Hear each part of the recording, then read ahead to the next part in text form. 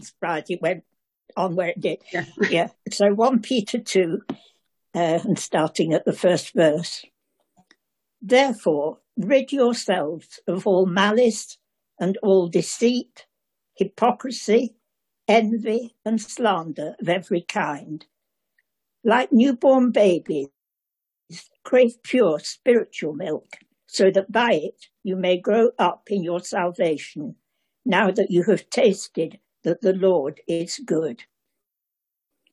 As you come to him, the living stone, rejected by men but chosen by God and precious to him, you also, like living stones, are being built into a spiritual house, to be a holy priesthood, offering spiritual sacrifices acceptable to God through Jesus Christ. For in Scripture it says, see, I lay a stone in Zion, a chosen and precious cornerstone, and the one who trusts in him will never be put to shame. Now to you who believe, this stone is precious, but to those who do not believe, the stone the builders rejected has become the capstone, and a stone that causes men to stumble, and a rock that makes them fall. They stumble because they disobey the message, which is also what they were destined for. But you are a chosen people, a royal priesthood, a holy nation, a people belonging to God, that you may declare the praises of him who called you out of darkness into his wonderful light. Once you were not a people, but now you are the people of God. Once you had not received mercy, but now you have received mercy. Dear friends, I urge you, as aliens and strangers in the world, to abstain from sinful desires which war against your soul. Live such good lives among the pagans that, though they accuse you of doing wrong, they may see your good deeds and glorify God on the day he visits us. This is the word of the Lord. Thanks be to God.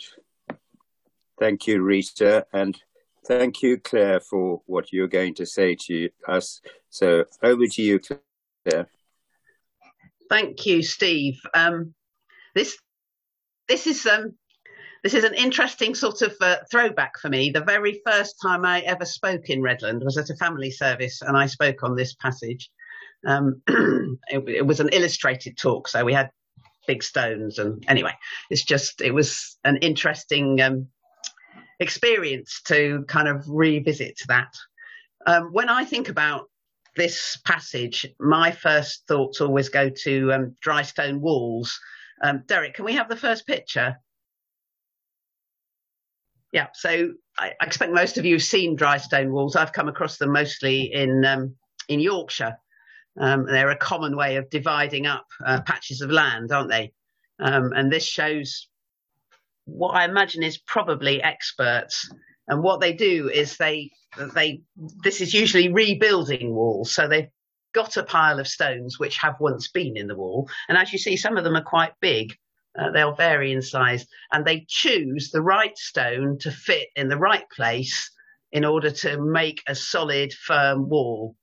And it's an amazing process if you think about it. You know, you build a wall out of bricks, they're all the same size and shape. It doesn't matter which one you choose next. It matters how you place it, but it doesn't matter which one you choose next. And you don't have to look at all the bricks and decide, you know, which is the appropriate one to go in the next place. And very occasionally they might have to knock off the odd projection or clean something off, but mostly they choose the right one to go in the right place. And of course, the structure is much stronger when the stones are all built up together than each stone is individually. And the stone walls, can we have the next slide, Derek, and you can see what it looks like. I'm sure this is, well, obviously this isn't the same wall, but this is the finished effect. So you put all the stones together and then you put a line of stones along the top to cap it off. That's more about making it look pretty, really, but it also protects it from the rain and the weather. And these walls provide boundaries. They mark out the boundaries of people's land, but they also provide protection. So if you've got livestock or crops on the field, then they provide protection from and shelter from the wind and weather. If you see sheep in bad weather in a field with a dry stone wall, then they'll be sheltering at the base of it. And they'll often deliver their lambs at the base of a wall. And of course, it also provides, when it's been there for a while, I think you can see it a bit in here, it provides habitat for animals, particularly insects, and for plants. Plants will grow in the gaps. So it's a whole ecosystem, a dry stone wall. So in this passage, Peter, he calls himself at the beginning the Apostle Peter. There'll be some debate, I think, about whether it's actually the Peter we think of as the Apostle Peter, but I don't think that matters.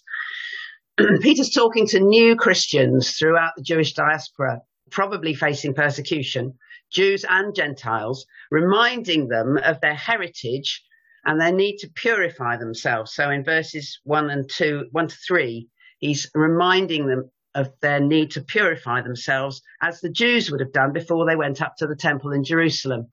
Derek, can I have the next slide? So this is a completely other sort of dry stone wall, isn't it? This is what we now call the Wailing Wall. So this is what's left of the temple in Jerusalem. And you can see those enormous blocks. Now, no one stonemason would have been able to pick up one of those blocks.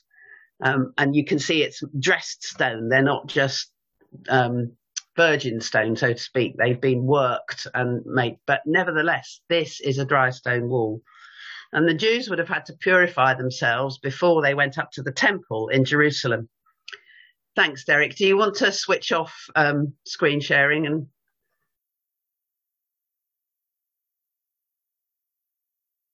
go back to... Yeah, fine. So the temple historically was where God lived among his people, wasn't it? That's under the old covenant. Now under the new covenant, we have a new temple in a sense, and it's us, isn't it? We're the stones that God is building into his house on the foundation of the living stone, Jesus. And this is a theme in the Gospels, isn't it? You think about Jesus's story about the wise man who built his house on the rock. And we understand that the rock that we build our Christian lives on is Jesus. We need to build our lives on that foundation stone. And in case we might think that we're just inanimate objects in God's sight, Peter calls us living stones. So we're not just blocks. We're not just there sitting, unable to do anything. God chooses us to build into his church, to build up as his children. But we have a part to play as well, don't we? We make up the temple where God lives now, the church, not just locally, but worldwide. But we're also the priesthood. So Peter's mixing his metaphors, isn't it? We're offering ourselves as spiritual sacrifices, as well as being the temple within which the sacrifice is made and within which the people of God grow. Of course, there's no more offering of animal sacrifices in a temple made of stone, which is what happened in the temple in Jerusalem. That all finished with Jesus, the one perfect, sufficient sacrifice for everything. Jesus, the spotless lamb, was sacrificed for us. And we are the people of God, the holy nation, because of what Jesus has done. And Peter's quoting here from Exodus 19. So he's identifying the people of God today, Christians, with the people of God in the Old Testament, and saying we too are the people of God, the holy nation, because of what Jesus has done. So Peter's mixing his metaphors, but we can see what he's getting at, can't we? And we can see where our responsibility lies to be a holy nation, a people belonging to God. Now, stones being built into a dry stone wall are all different, aren't they? Not like the dressed stones in the temple. They're all different shapes and sizes. But the skilled craftsman can see exactly how each one will fit in. I think that's the most difficult. I've watched programs about They do courses. You can go and learn how to be a dry stone waller. And the most difficult part isn't the physical business of, fitting the stones in, lifting them and putting them in and making sure they stay put. The most difficult part is working out which stone will go where, which one you put in next. The skilled craftsman can see that almost immediately, and they can do it quite quickly. And we are all different, aren't we, with different characteristics and gifts. That's what we were talking about in our breakout groups just now. And if we allow him to, God can fit us into his wall to make us a strong, stable, beautiful structure that will withstand the storms and bring glory to the builder. I imagine when you finish the dry stone wall, you stand back and you think, yeah, that was a good job. That will stand up to whatever is thrown at it. That will do what I want it to do. Of course, we shouldn't push the analogy too far. God chooses us. We're saved by grace. There's nothing we can do to achieve our being put into the wall. But we're living. We're a new creation, aren't we? In Christ, we're a new creation. We have gifts and skills and things we can contribute to God's church. And one of the ways we can build each other up is to be aware of each other's gifts, spiritual and practical. If you think a brother or sister should be filling a particular role or participating in a particular ministry, then prayerfully tell them so. It's up to us to be aware of our own gifts and to be listening to what God might be asking us to do for him. It's the New Testament pattern, isn't it? In the early church, people didn't say, I think I could do this job. I'm offering to do it. Generally speaking, the leadership prayed together and decided who would be the best person and picked them out and commissioned them. And that's ideally, I think, how things should happen in the church today. And it often doesn't. If you work for a mission organisation today, on the whole, people kind of make a decision for themselves, or very often anyway, about whether they're called to missionary service, and then they approach a mission agency. Hopefully, they will have told their church and their church leaders, but that doesn't always happen, which is not the New Testament way of doing it. God's Holy Spirit should tell the leadership who would be best to do this job or offer themselves some. Anyway, that's the scriptural basis for how that should be done to me. So I've been talking about our place as living stones. Peter focuses on Jesus, doesn't he? The living stone, the corner or foundation stone. He uses Old Testament imagery to help his hearers understand just how significant this is. Jesus is the basis for the whole edifice. Everything depends on him. If you don't get the placing of the first stone right, if it isn't solid, it's not going to be stable either. And the stone that is Jesus is infinitely precious. Apparently this word is a really strong word. It's like, the center stone in an amazing jewelry setting, or the thing that is in the center of the window display, the thing that is most valuable. I was watching, Antiques Roadshow on Sunday night. And I can't think what it was, but somebody brought in something that would have been worth £30,000 or £40,000 at auction. And you could see their faces.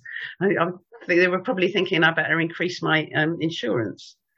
So some things are just so precious it's difficult to describe. And that's the word that's used here for Jesus. Precious in God's sight, but sadly rejected by the very people he came to save. Jesus came to his own people, the Jewish nation, and they didn't recognize him. They rejected him. And sadly, I think Jesus is still a stumbling block for many. It's interesting, people are often okay with talking about God the creator, God the loving Father. But if you introduce a subject of Jesus, and particularly if you want to talk about his divinity, his death on the cross for our sin and his resurrection, then things are much more difficult.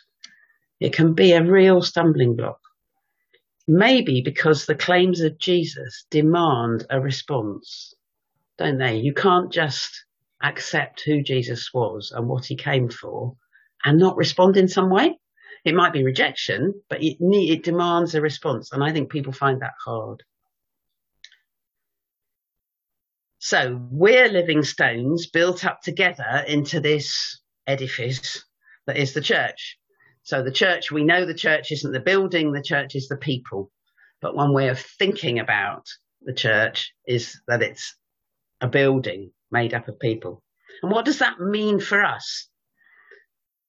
Are we content just to stay in our place in the wall and hope everything turns out all right? Can we be living stones on our own? I mean, it seems to me, if you look at stones in a field, they can be very beautiful. They can be covered in moss. They can be a lovely shape. You can imagine pictures in them. You can feel the texture. But on their own, they're just stones on their own. If they're not built up into a wall, they're not functioning really. And that's the same for us, isn't it? It's really hard to grow and develop and be the Christian that God wants you to be if you're not part of the church. I mean, we're part of the church anyway, but if you don't become actively part of the church. And I think the other thing about living stones, we expect to be changed, don't we? Stones, well, they get weathered a bit, but on the whole, they're there. A stone is a stone. But we expect to be changed gradually by the work of God's Holy Spirit, don't we? The other analogy that's sometimes used is of potter and clay. So we're being moulded. Now that can be uncomfortable, can't it? When you watch a potter throwing a pot and you think, I'm glad I'm not the clay, because it looks quite energetic. Right up to the end of our lives, we're being changed, moulded, maybe having bits chipped off, maybe having edges smoothed out, although we're being changed from the inside. And that happens right up to the end of our lives, doesn't it? We're never the finished article this side of heaven. I'm sure you've heard before about the T-shirt that says, don't be angry with me, God hasn't finished with me yet, because he hasn't finished with any of us. And Peter goes on in verses 9 and 10 to tell these new Christians who they are in Christ and what they are for. He says, you are a chosen people, a royal priesthood, a holy nation, a people belonging to God, that you may declare the praises of him who called you out of darkness into his wonderful light. Once you were not a people, but now you are the people of God. Once you had not received mercy, but now you have received mercy. And it doesn't say so in my Bible, but actually Peter's quoting from Exodus in this in these verses. This is what God called his chosen people under the first covenant, under the old covenant. So what are we for? We're for worship. We're to offer spiritual sacrifices in God's house, as well as being in that house. Or not being in that house, as well as being the house. So we're to be the house, and we're to be the priests, if you like, offering the sacrifices. And the main purpose of our being is for worship. We're never more truly God's people than when we're worshipping him, either together or individually or in ones and twos. Sung worship, yes, but not just that. Also the worship of our work, or just the quiet meditation as we use our senses in God's wonderful world. So many different ways we can think of to worship, and that's what we're mostly here for. And we're to declare his praises. This isn't to be something that we keep to ourselves. We're to speak out for him, to sing for him. When we worship, we tell others about the one that we're worshipping. The message says, tell others of the night and day difference he's made for you, from nothing to something, from rejected to accepted. There's that amazing phrase, isn't there? Once you were not a people, lo ami, no people. That's what God called his people when they disobeyed and were rejected effectively. But now you are the people. So as Peterson says, you've gone from nothing to something, from rejected to accepted. That describes the process, doesn't it, of redemption in Christ.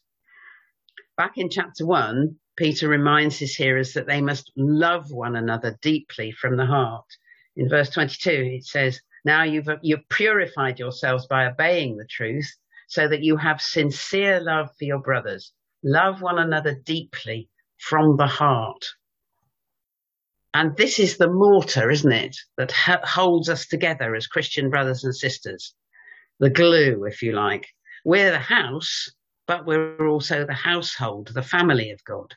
Now, I know there isn't mortar in a dry stone wall. That's the whole point. A dry stone wall is held together by the skill of the craftsman to pick the right blocks to fit together, and by physical forces which stop it from falling over. But in the building that's the church, we need something to keep us together, especially when there are stresses and strains. We need the unity of the Spirit in the bonds of love.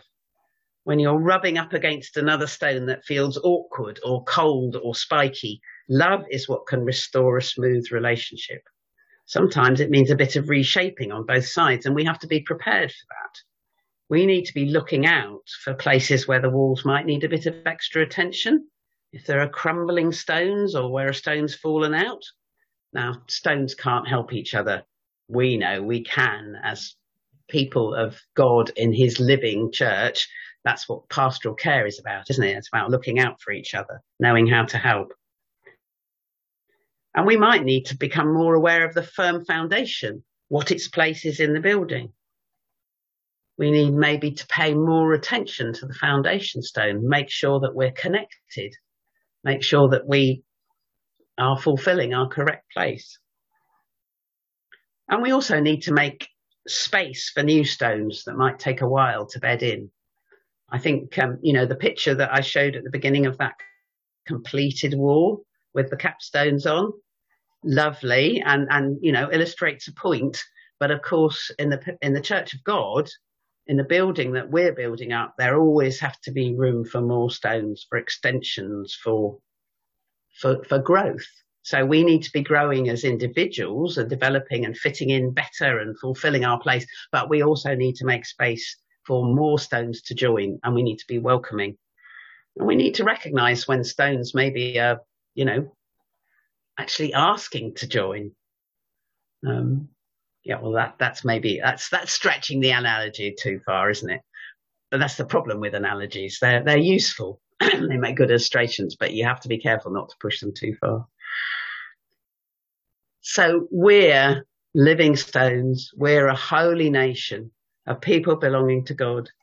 And Peter goes on in verses 11 and 12, which I actually hadn't thought about until now, but this is about behaviour. It's not just about how we develop spiritually, how we grow. It's about how we behave. And it's kind of a sandwich, isn't it? Peter starts chapter 2 with rid yourselves of all malice and deceit, hypocrisy, envy, slander of every kind.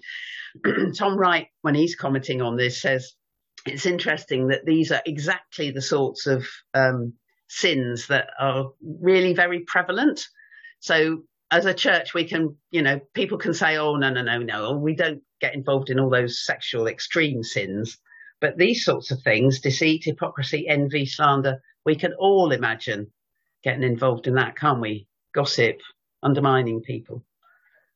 And then he's bookmarking this with these two verses. Abstain from sinful desires, live good lives so that the people who are not in the church can see your good deeds and glorify God. And that's, a salutary thing to remember, isn't it? As we go back into our normal lives. So that's all I wanted to say about Living Stones. Shall we pray together? Father God, we thank you for this amazing picture of us as the New Testament people of God, a holy nation, a people belonging to you. Help us as we live our lives individually and as part of your church to see how we can best fit in to make a strong and durable church that will survive the attacks of the evil one and the difficulties of everyday life. We ask these things in Jesus' name. Amen.